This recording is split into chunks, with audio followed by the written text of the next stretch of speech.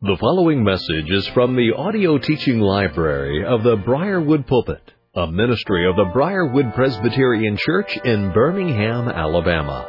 Our speaker is Dr. Harry Reeder, Senior Pastor of Briarwood Presbyterian Church.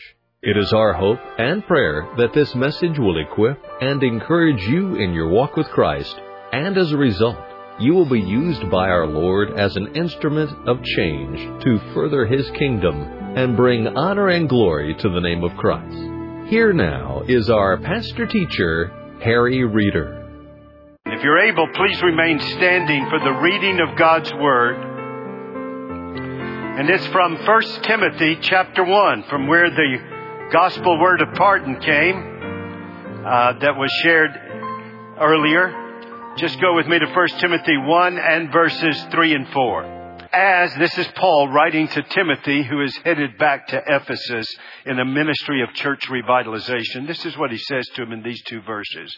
As I urged you when I was going to Macedonia, I want you to remain at Ephesus so that you may charge certain persons not to teach any different doctrine, not to devote themselves to myths and endless genealogies, which promote speculation rather than the stewardship from God that is by faith. The grass withers, the flower fades, the word of our God abides forever. By His grace and mercy, may His word be preached for you. Please be seated. So I think I know what is in the minds of some of you that did not read the midweek, the Briarwood B-mail. You're saying, Harry, okay, we had the National Missions Conference. You haven't finished the Apostles' Creed yet, Harry. I know what you're thinking, and I appreciate you thinking that way. And I promise you, I am going to finish it. I know I have at least 2 more sermons in it, right? The resurrection of the body and the life everlasting. So we're headed there. You just hang on. I promise we'll get there. But coming out of let me try to explain this. You will remember last year, I know it just seems like yesterday. Actually, it seems like another lifetime.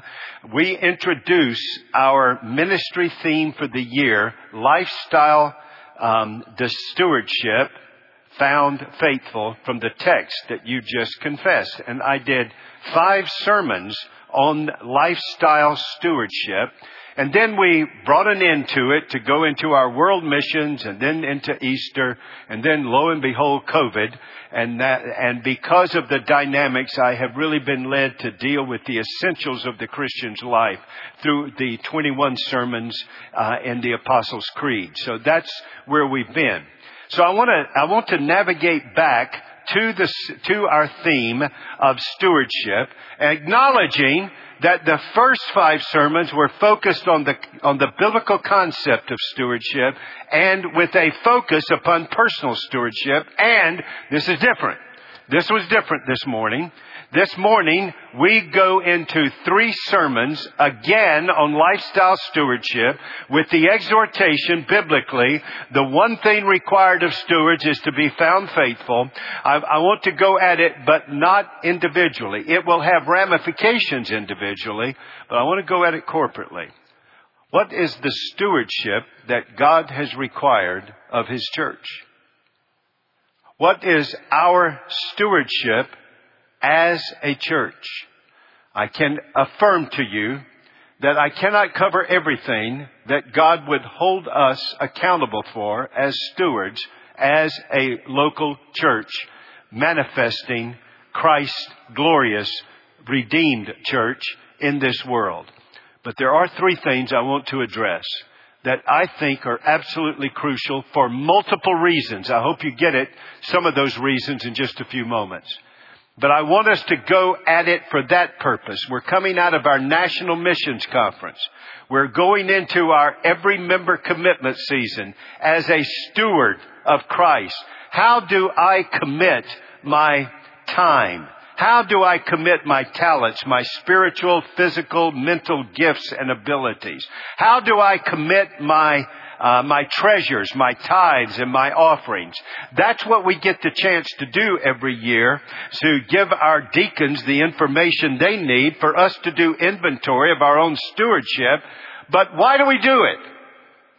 We do it because our time and our talents and our treasures, our spiritual resources, our gifts, our abilities are brought together as the body of Christ and devoted to something through the ministry of Briarwood Presbyterian Church. What is that ministry? What is that mission? What is it that God has called His church to do? And what does it mean to embrace it as a congregation? When the Bible talks about you as a Christian, there are many word pictures. You're called a sinner. Why? Because we're saved by grace. You're called a saint because God's grace has set you apart. You have been forgiven of all of your guilt and your shame. You have been set free from the power of sin. You have been redeemed from the penalties of sin. You are being sanctified by the grace of God in terms of leaving the practice of sin, and you're being prepared for eternal life with Christ in a new heavens and a new earth in which there's no presence of sin. You are, in fact, not only a sinner saved by grace, but because of grace, you're a saint set apart by the grace of God, declared righteous in Christ and forgiven of all of your sins. But you're not only a sinner and you're not only a saint. You're also a soldier in the army of the Lord. Well, what's that army supposed to be doing? His church. And you're not only a sinner and a saint and a soldier, you're a servant in the body of Christ. What is that body of Christ supposed to do with servanthood? And you're not only a servant, you're a steward. And no steward will ever be profitable in the kingdom of God, but we can be faithful. We can be found faithful. What is required of a steward but to be found faithful, to hear Christ say, "Well done, good and faithful servant." Now, where do you start with stewardship in Christ's church? Together, where do we start? Folks, the key is where you started on personal stewardship. This is not provincial. This is truly a statement from my heart. The best discipleship tool I know of to take people through to help them grow in grace as a Bible-framed, Spirit-filled, Christ-centered, God-glorifying Christian. The best instrument I know is the Westminster Shorter Catechism. It teaches you the stewardship of life. Well, question, Pastor, how does it start? It starts giving you the stewardship of a Christian life through discipleship, and the first step of discipleship is to explain why you are here. Why are you here? You are not here, regardless of Darwinian evolution. You are not the chance explosion of some atoms. You have been made by God in His image. Why? For what purpose? More than that, you have not only been created by God with life, you have been saved by God to a new life. Why? Not only have you been made for life, not only have you been saved, every single day you are sustained by the hand of God that you've got the breath of life. Why? Well, the Catechism does it well. Drawing from the Scriptures. The chief end of man, the chief purpose of man, the chief mission of man is to glorify God and enjoy Him forever. Now, those are not two missions. That's two sides of one coin. And that's it, that you glorify God and enjoy Him. That's one mission. That's all. That's why it doesn't say what are the chief ends of man, what are the chief purposes of man. It says what is the chief end, singular, of man. To glorify God, that's your relationship in life, and that is your responsibility. What is your responsibility in life? Glorify God. What is your life invigorating relationship? That you might enjoy Him. And the more you glorify Him, the more you enjoy Him, and the more you enjoy Him, the more you glorify Him. And when you get that down, now you're ready to make decisions about your marriage, about your job, about your finances, about your gifts, about your talents, about your treasure, your calendar. Everything now is determined by what you understand in that statement. It is no different in corporate stewardship of Christ Church than it is from personal stewardship. Corporate stewardship, that is the stewardship of Christ Church, is determined by why Christ Church is here. Christ Church is not here to be here. It's here for a purpose. Christ Church is not here simply to stay here. It's here for a purpose. Well, what is the purpose? Well, where did you go to find out your purpose in life? You went to God's Word. Did you hear what the text said? I charge you to teach them and give them God's stewardship by faith. Where does faith come from? Come on. Where does faith come from? The hearing of God's Word. Faith comes by hearing the Word of Christ. So how do we find out our mission, purpose, existence in life?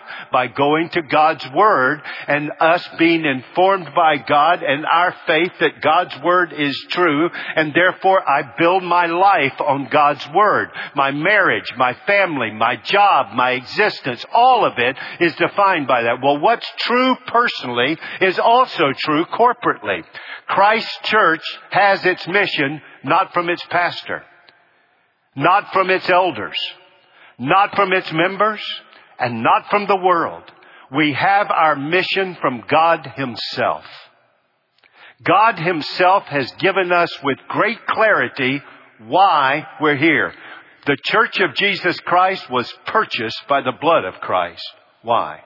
The Church of Jesus Christ has been built by Christ. I will build my church. Why? The Church of Jesus Christ is declared to be triumphant. Why?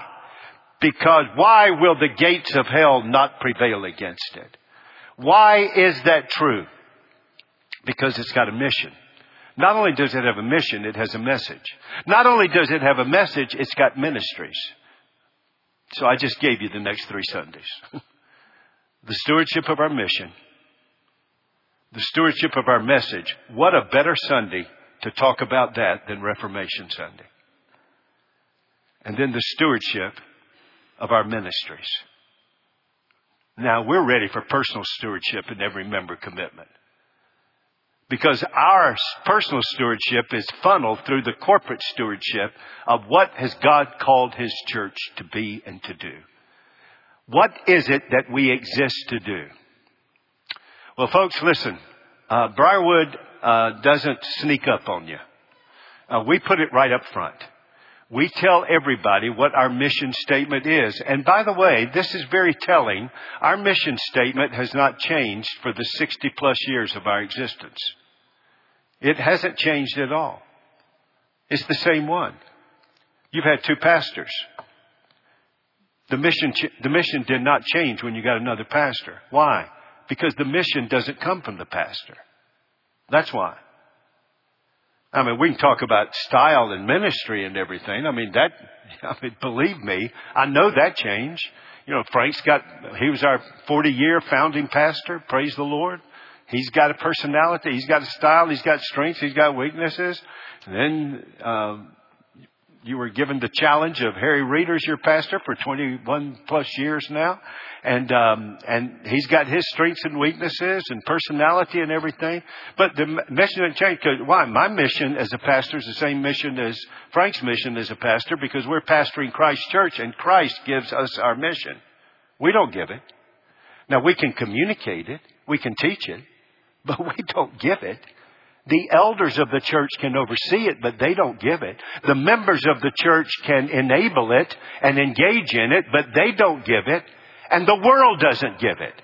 Christ gives us our mission, and He gives us our message, and He has outlined for us our ministries. So and let me go back to this just for a minute. You know, one of the things that would pain me is, well, our church used to have this mission, and we got a new pastor, and now it's this mission. Then you got the wrong pastor, or you had the wrong pastor. It was one of the two. Because the mission doesn't come from the pastor. You know, when I came here, there were a lot of things that had to change in my life. One phrase that I used all the time when I pastored in Miami and in Charlotte, I used it all the time. I can't use that anymore. One of my favorite phrases was this: can I be frank with you? That has totally disappeared out of my vocabulary. I can't use that phrase anymore because I can't do that anyway. That's a mountain too tall for me. But I can communicate to you what Frank communicated to you, and that is, why does Briarwood exist? And the reason it hasn't changed is because God's Word doesn't change, and we have this stewardship as a church of our mission from God's Word. We tell every new members class. We say at every missions conference, national and international missions conference. We communicate it with a motto. We put it on everything we publish. We do what we can I even preach sermons on it. For God's glory, Briarwood is committed to equipping Christians to worship God and reach Birmingham, to reach the world for Christ. That mission statement comes from four key texts, not only four, but four predominant key texts that is given it to us. The first one I would refer you to is Colossians 1. You see, here, folks, here's what a mission statement does. It answers it answers 5 questions. Who are we, Briarwood? What do we do? We do 2 things. We've got a vertical, we worship God. We've got a horizontal, we reach people. How do we do this? By equipping Christians. We disciple them. Why do we do this? For God's glory and for Christ. And where do we do this? We do it in Birmingham, but we don't do it in Birmingham. We do it in Birmingham in order to send it to the world. Because we're to go to all the nations to be glad. That the nations would be glad to hear about Jesus, and we exist to give them that glad news. So that's why we do that. Now, where did that come from? Well, it came from Colossians 1:18. Christ is the head of the church, and He is preeminent in all things. God's glory and for Christ. It comes from Ephesians chapter 4, verse 11. And He gave some as pastors and teachers for the equipping of the saints to do the work of the ministry. It comes from Acts chapter 1, verses 4 through 9. And you, Christ Church, you will receive power when the Holy Spirit has come upon you. And you shall be my witnesses in Jerusalem, Judea, Samaria, and to the uttermost part of the world. Our Jerusalem is Birmingham. Our Judea is Alabama. Our Samaria is North America. Our world is our world to get the gospel there. And perhaps the most definitive is the Great Commission is in all 4 Gospels, but the definitive work that we have in Matthew 28. I know you know it, and I know you know where it is. Would you turn there with me just for a moment this week and next week? Go to Matthew chapter 28 and verse 16. Matthew chapter 28 and verse 16. I love this verse. I love this verse because here is the owner of the church. He bought us with His blood. Here is the designer of the church. I will build my church. Here is the power of the church, who has sent us the Holy Spirit. Here's what He says to us. This is why you're here. Now the 11 disciples went to Galilee, to the mountain which Jesus had directed them. And when they saw Him, they worshipped Him, but some doubted. And Jesus came and said to them, all authority in heaven and on earth has been given to me. Go therefore and make disciples of nations, baptizing them in the name of the Father and of the Son and of the Holy Spirit, teaching them to observe all that I have commanded you. And behold, I am with you always, even to the end of the age. What a glorious text. He tells us our mission. He tells us our ministry. He tells us our message, and He promises to be with us to do it. He even gives us the duration of this message, this mission. How long are we to be accomplishing the mission He's given us? To the end of the age. This isn't, okay, Here's the church does this in the first 2 centuries, and then here's what it does after that. Or the church in Kansas does this, and the church in Kenya will do that. No. This is what He has given to His church in every culture, every generation, until He comes again. This is what you do. Make disciples. There's one imperative. Now listen, I was raised where I got that wrong, because my church was so committed to missions and evangelism, and the preacher would stand and I remember that one sermon. I've shared it with you, some of you haven't heard it. I remember that sermon growing up on this passage of Scripture in which the preacher started going. I thought he was going to go into apoplexy, or the chariot was going to make a return trip to take him up. He got so excited about it. And he said, the most important word in the Bible is in this passage. And that most important word is, what do you think he said? Go! And then he started. You take the go out of gospel, you got spell. You take the go out of good, you got odd. You take the go out of God, you just got D. I was just wondering how long he could keep that up. I mean, the whole 35 minutes? I didn't know. But then I go off to seminary and I find out that's a participle. It's really as you're going. There's 3 participles: going, baptizing, and teaching. And it's not, none of them are the imperative. The imperative is make disciples. That's the imperative. That's your mission. That's why you're here. You're not the state. You're not the family. You're the family of God, the army of God, the body of Christ, to do this mission. Now steward it. When I come, you do this until I come again. I'll be with you. And when I come, I want to find you faithful. This is the mission I've given to you. One mission. The imperative is make disciples. One imperative, one command.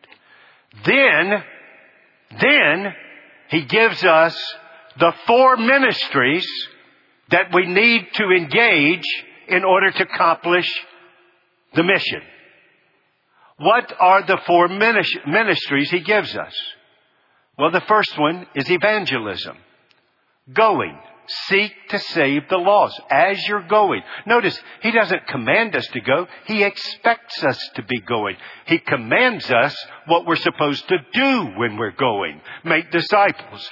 But He expects us to be going to the highways and byways with personal evangelism to seek and to save the lost. Now listen, folks, we can have programs of training. We can give events for evangelism. We can do all of this. But listen to me. A church cannot do evangelism to make disciples if you are not evangelizing.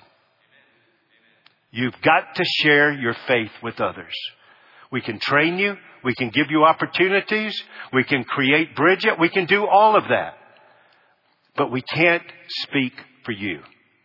Don't let the world silence you. Speak Christ. We're here to equip you to do that. So you'd have a ministry of evangelism. Then what about when people come to Christ? Bring them in. They've lived in the orphanage of sin. Bring them into the family of God. How do you do that? They were baptized and added to the church. The believer and the household were brought into the household of God. Enfolding. And can I just stop and say, I want to. I am overwhelmed as a pastor. Let me go ahead and say this, to be honest. I am not satisfied with mine or your performance in evangelism. But I will tell you this, I'm overwhelmed by how you enfold people. New. I love the way you love new people. I love the way you love people. I love the way you shepherd each other. I love the way you're doing it. Not perfectly. We got room for improvement. But can I say something else? I love the way you love the older people, the founders of this church. They're not just forgotten. I love all of that. So I thank God for it. But we can excel still more. But not only is there the ministry of evangelism and the ministry of enfolding, the third thing He says, teaching them to observe all that I have commanded you. That is equipping ministries. Evangelism, enfolding, and then equipping. Equipping them by teaching them. That's to disciple, you have to evangelize, you have to enfold, and you have to equip. Fourthly, Harry, you've just run out of room. Where's your fourth one? There's only 3 participles. Well, let me ask y'all a question. Did Jesus disciple anybody while he was here doing his public ministry for 3 years? Yes or no? Okay, good. That's good. You're almost Baptist with that one. That was good. Now let me give you a second question. The 11 that are listening to him, did he disciple them for 3 years? Now, question. As soon as they saw him, what did they do? They worshiped him. It even overcame their doubts. They worshiped him. Exaltation. Can you think of it like the only sanctified sport that's in existence? Baseball. For us to do our mission, I'm going to mix metaphors. To do our mission, you can't get to first base is evangelism. Winning people to Jesus. You get to second base by enfolding them. You get to third base by equipping them.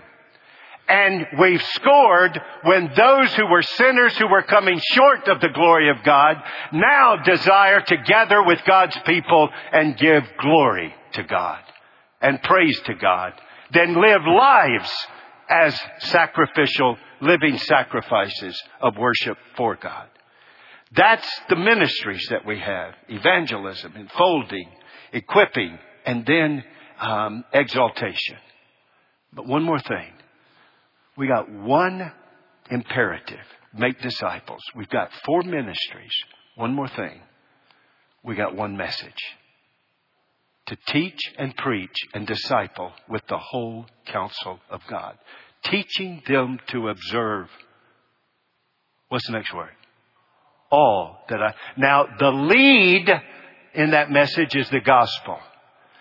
The circumference is the gospel. The center is the gospel. The substance is the gospel. You never go beyond the gospel, but you can go deeper, higher, wider, and further with the gospel and its implications in our life as a foundation, as a formation, as a motivation in our lives. So here is the gospel ministry that is ours. We have a mission as a church.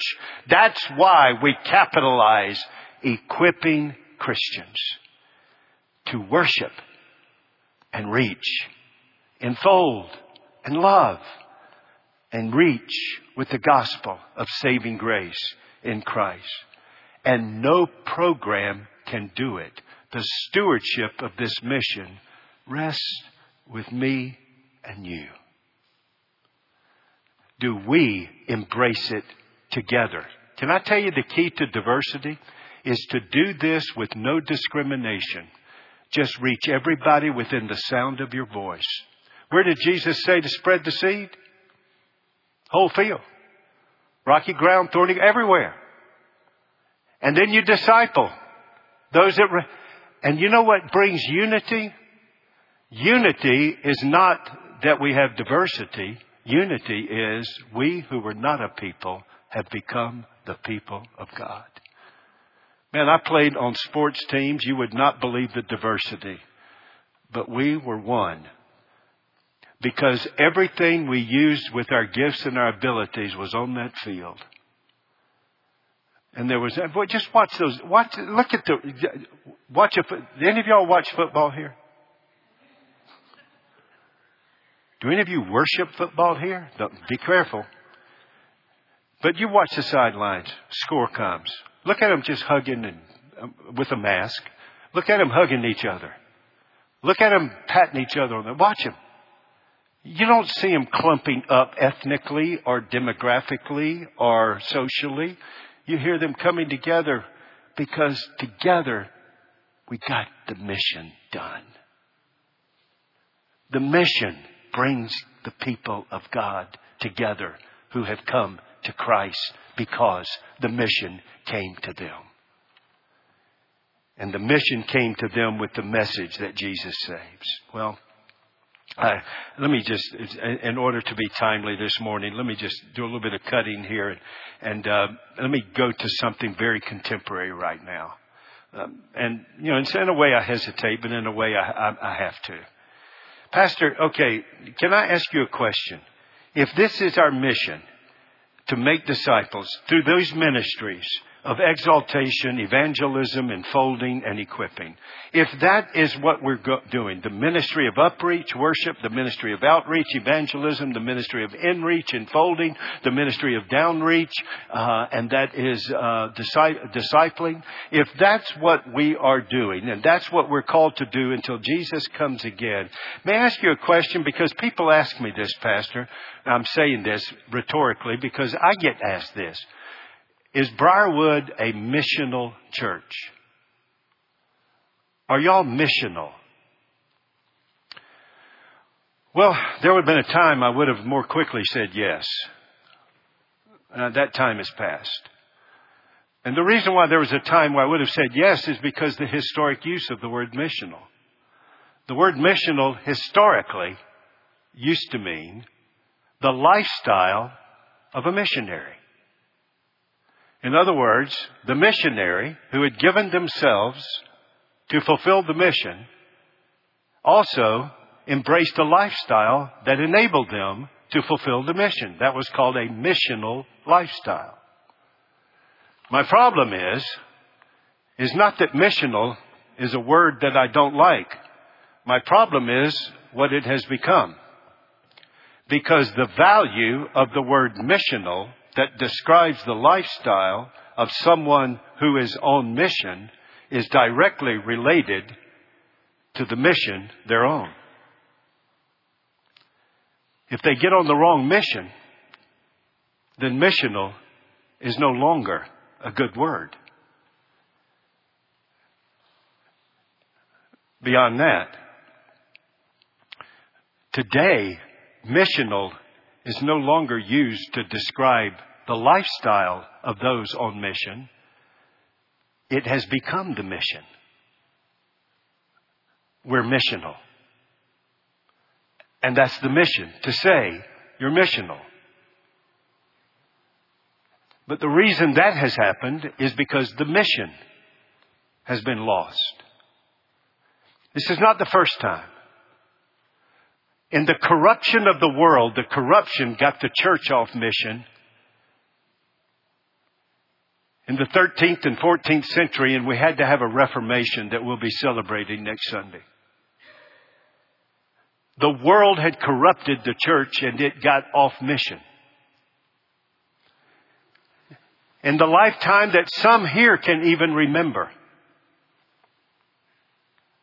the political and secular liberalism, not classic liberalism, which is good, but the political and secular liberalism of the day made its way into the church and it got off mission.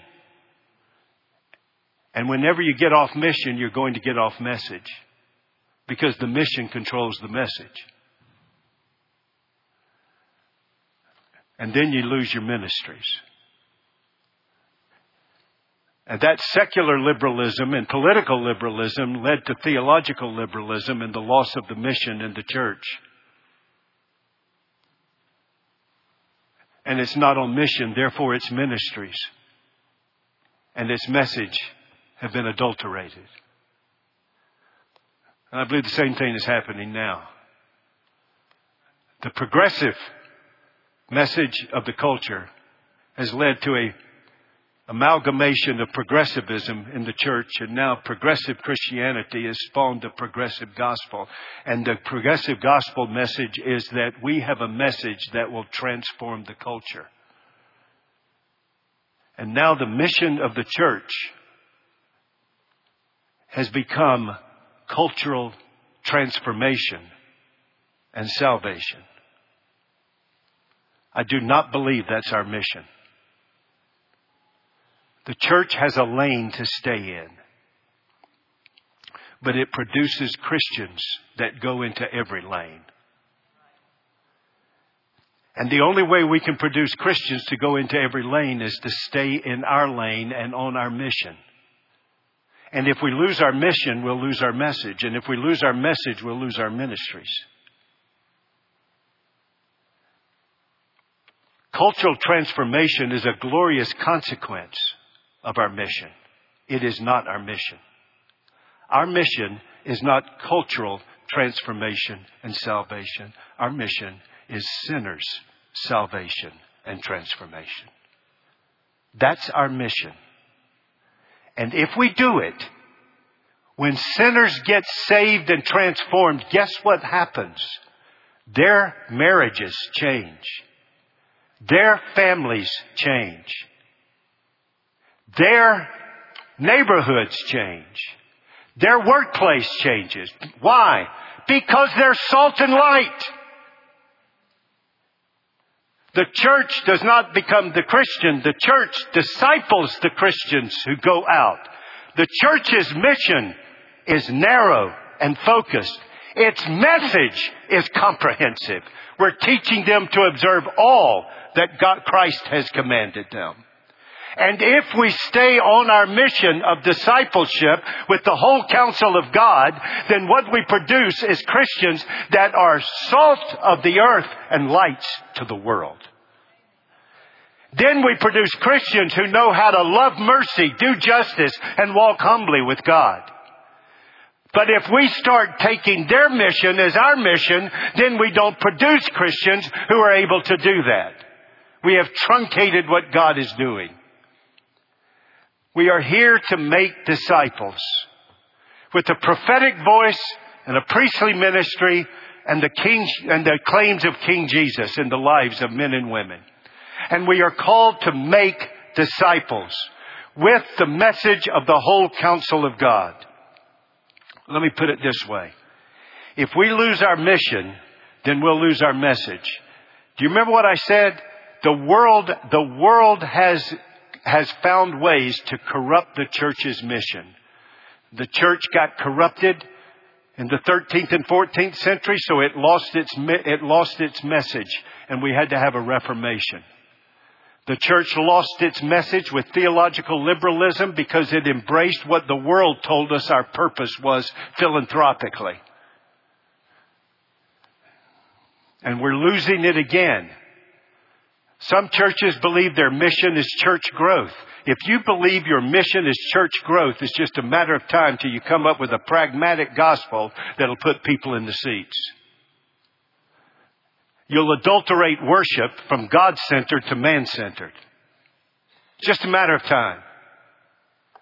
If we believe the purpose of the church is that people are counseled to self-esteem, now I'm all for self-esteem. But that's not our purpose. That's a consequence. Our mission is bad news. You're a sinner. You can't save yourself. We're going to say it the best way we can, but it's bad news. And there's only one that can save you. And we are here to bring Him to you and you to Him. And we'll do anything we can that you will know how much He loves you. And He will forgive you and change you. And change everything around you when He lays hold of you. That's what we live to do. That's what we're there to do. That's what God's called us to do. And when that happens, people's lives change. And it draws people in. Statistical growth is a consequence. Self-esteem is a consequence. If we believe we exist for the utopia of social justice, it's just a matter of time till we come up with a social gospel. If we believe that we exist for self-esteem, we'll get a therapy gospel. If we believe that we exist to make sure you're successful in life, we'll come up with a prosperity gospel. The mission ultimately defines the message. And if you lose the message, you lose the ministries. Without the message, you can't do the ministries. Without the ministries, you can't do the mission. But the mission is crucial. That's why it's number one in this series. We make disciples through the ministries of upreach, exaltation, outreach, evangelism, inreach, enfolding, and downreach of equipping in the Lord and for the Lord. So that's where we are. I prefer to use another term other than missional. Here's the one I would prefer. And it's no brilliant thing. It's just, where did we call this? The Great Commission. So who gave us why is it a Great Commission? Because who gave it to us? And He gave it to us to the end of the age. So I prefer to say we're missioned. ED at the end. We've been missioned by Christ, the head of the church. This is why I put you here. And I'm leaving you here to call, perfect, and send and sanctify my people until I come again. This is why I have you here. So what is the takeaway? Let me give it to you and close in prayer. The takeaway is this is pretty easy. We want to be on mission, on message, in ministry. I want to cover the last two with you in the next 2 weeks. But the first one is on mission, because if we're not on mission, we're going to get off message. We're going to get the wrong message, and we're going to lose ministries. We have to be on mission. Harry, why are you so insistent on this? Can I tell you why? Because I want to grow the church, but I don't want the mission to be church growth. But I know if we stay on mission, we're going to reach people. Because I want cultural transformation. I want it. I desperately want it. I want a culture that values life and marriage and gender. I want all of that. But I know the only way we're going to get that is when we do discipleship and teach people the whole counsel of God so they become salt and light. And like every sanctity of life, and you see 10 ministries up here, 8 of them have been started by people who were discipled here. I can take you to a prison that's a dorm you won't believe how you can sit in there and have a picnic with your wife and your whole family. Before they used to call it Fallujah. Do you know why? We didn't go in with any other agenda except to bring gospel discipleship and the message and ministry of reconciliation to God and others in Christ. And the thing changes.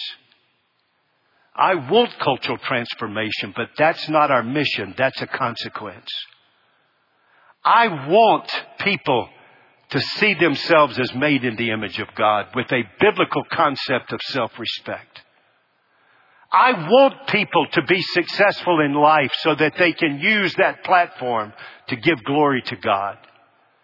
But those are consequences of us staying on mission and therefore on message and in ministry. I want to keep the message. I don't want to lose our message to the progressive Christianity and progressive gospel. That means that we've got to stay on mission or we will lose it. And the world will give us our message. Listen, it's not the world, it's not the pastors, it's not the elders, it's not you, it's not me, it's not this society, it's not the media. No one out there gives us our mission and our message, only Jesus. And I want to do that mission and that message because I love Jesus and I love everything. Listen, I know this is, that's why I get out of bed. This is why I breathe. This is why I want you to breathe. You're in the only institution that's headed to eternity, Christ Church. Until it gets there, this is what it does. And this is what it says. And this is what God's called us to do. This is why we do every member commitment. Because we want to get this mission done. We want this message to be proclaimed. We know we're imperfect.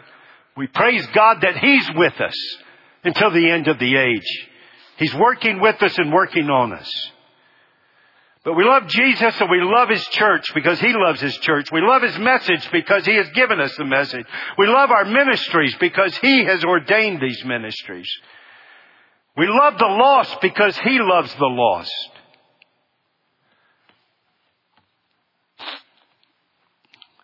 What we want to be is, for coming generations, Briarwood desires to be a Christ-centered, gospel-driven and spirit-filled equipping church where every member is a minister and every member is a missionary. Why?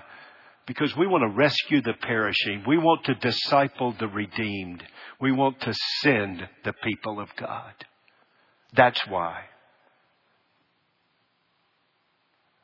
The perishing. Those people in your family that don't know Jesus. Immediate and extended. Those people at work. They're not just, can I get them for the church growth? They're headed to a Christless eternity with absolute isolation and torment that's indescribable under the judgment of God. Can you imagine the first 30 minutes? And then know it's irrevocable.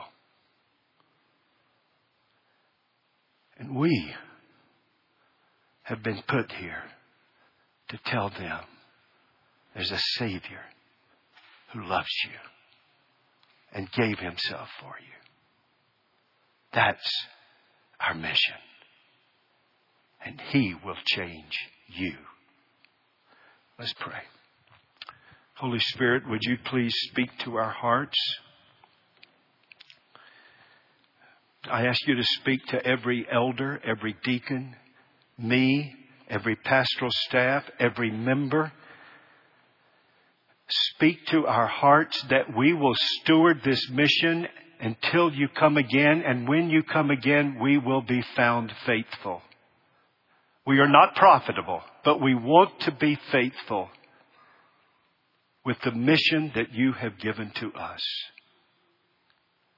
And if today you've come to this place, but you've not yet come to Jesus, and you know the place you're headed to and the emptiness in life until you get there, I want to invite you to Jesus. There is fullness of joy evermore. I want to invite you to Christ, to be enfolded in the family of God, to be trained and equipped in the Word of God by the power of the Spirit of God, to live life as a worship statement to the glory of God. Just come to Jesus just as I am. Right now, just confess and come to Him. If you want to talk with someone, don't hesitate to call me. Or any one of us that are here, we would love to talk and pray with you. Now, Jesus, would you, I ask you, keep us as a people on the mission so that we'll stay on the message and we might engage in the ministries that accomplish the mission and send into this world believers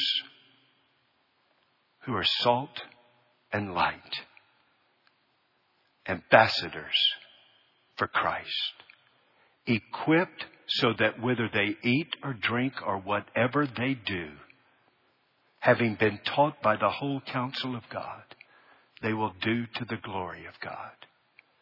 I pray in Jesus' name, amen. You have been listening to a message by Harry Reeder, Senior Pastor of Briarwood Presbyterian Church in Birmingham, Alabama.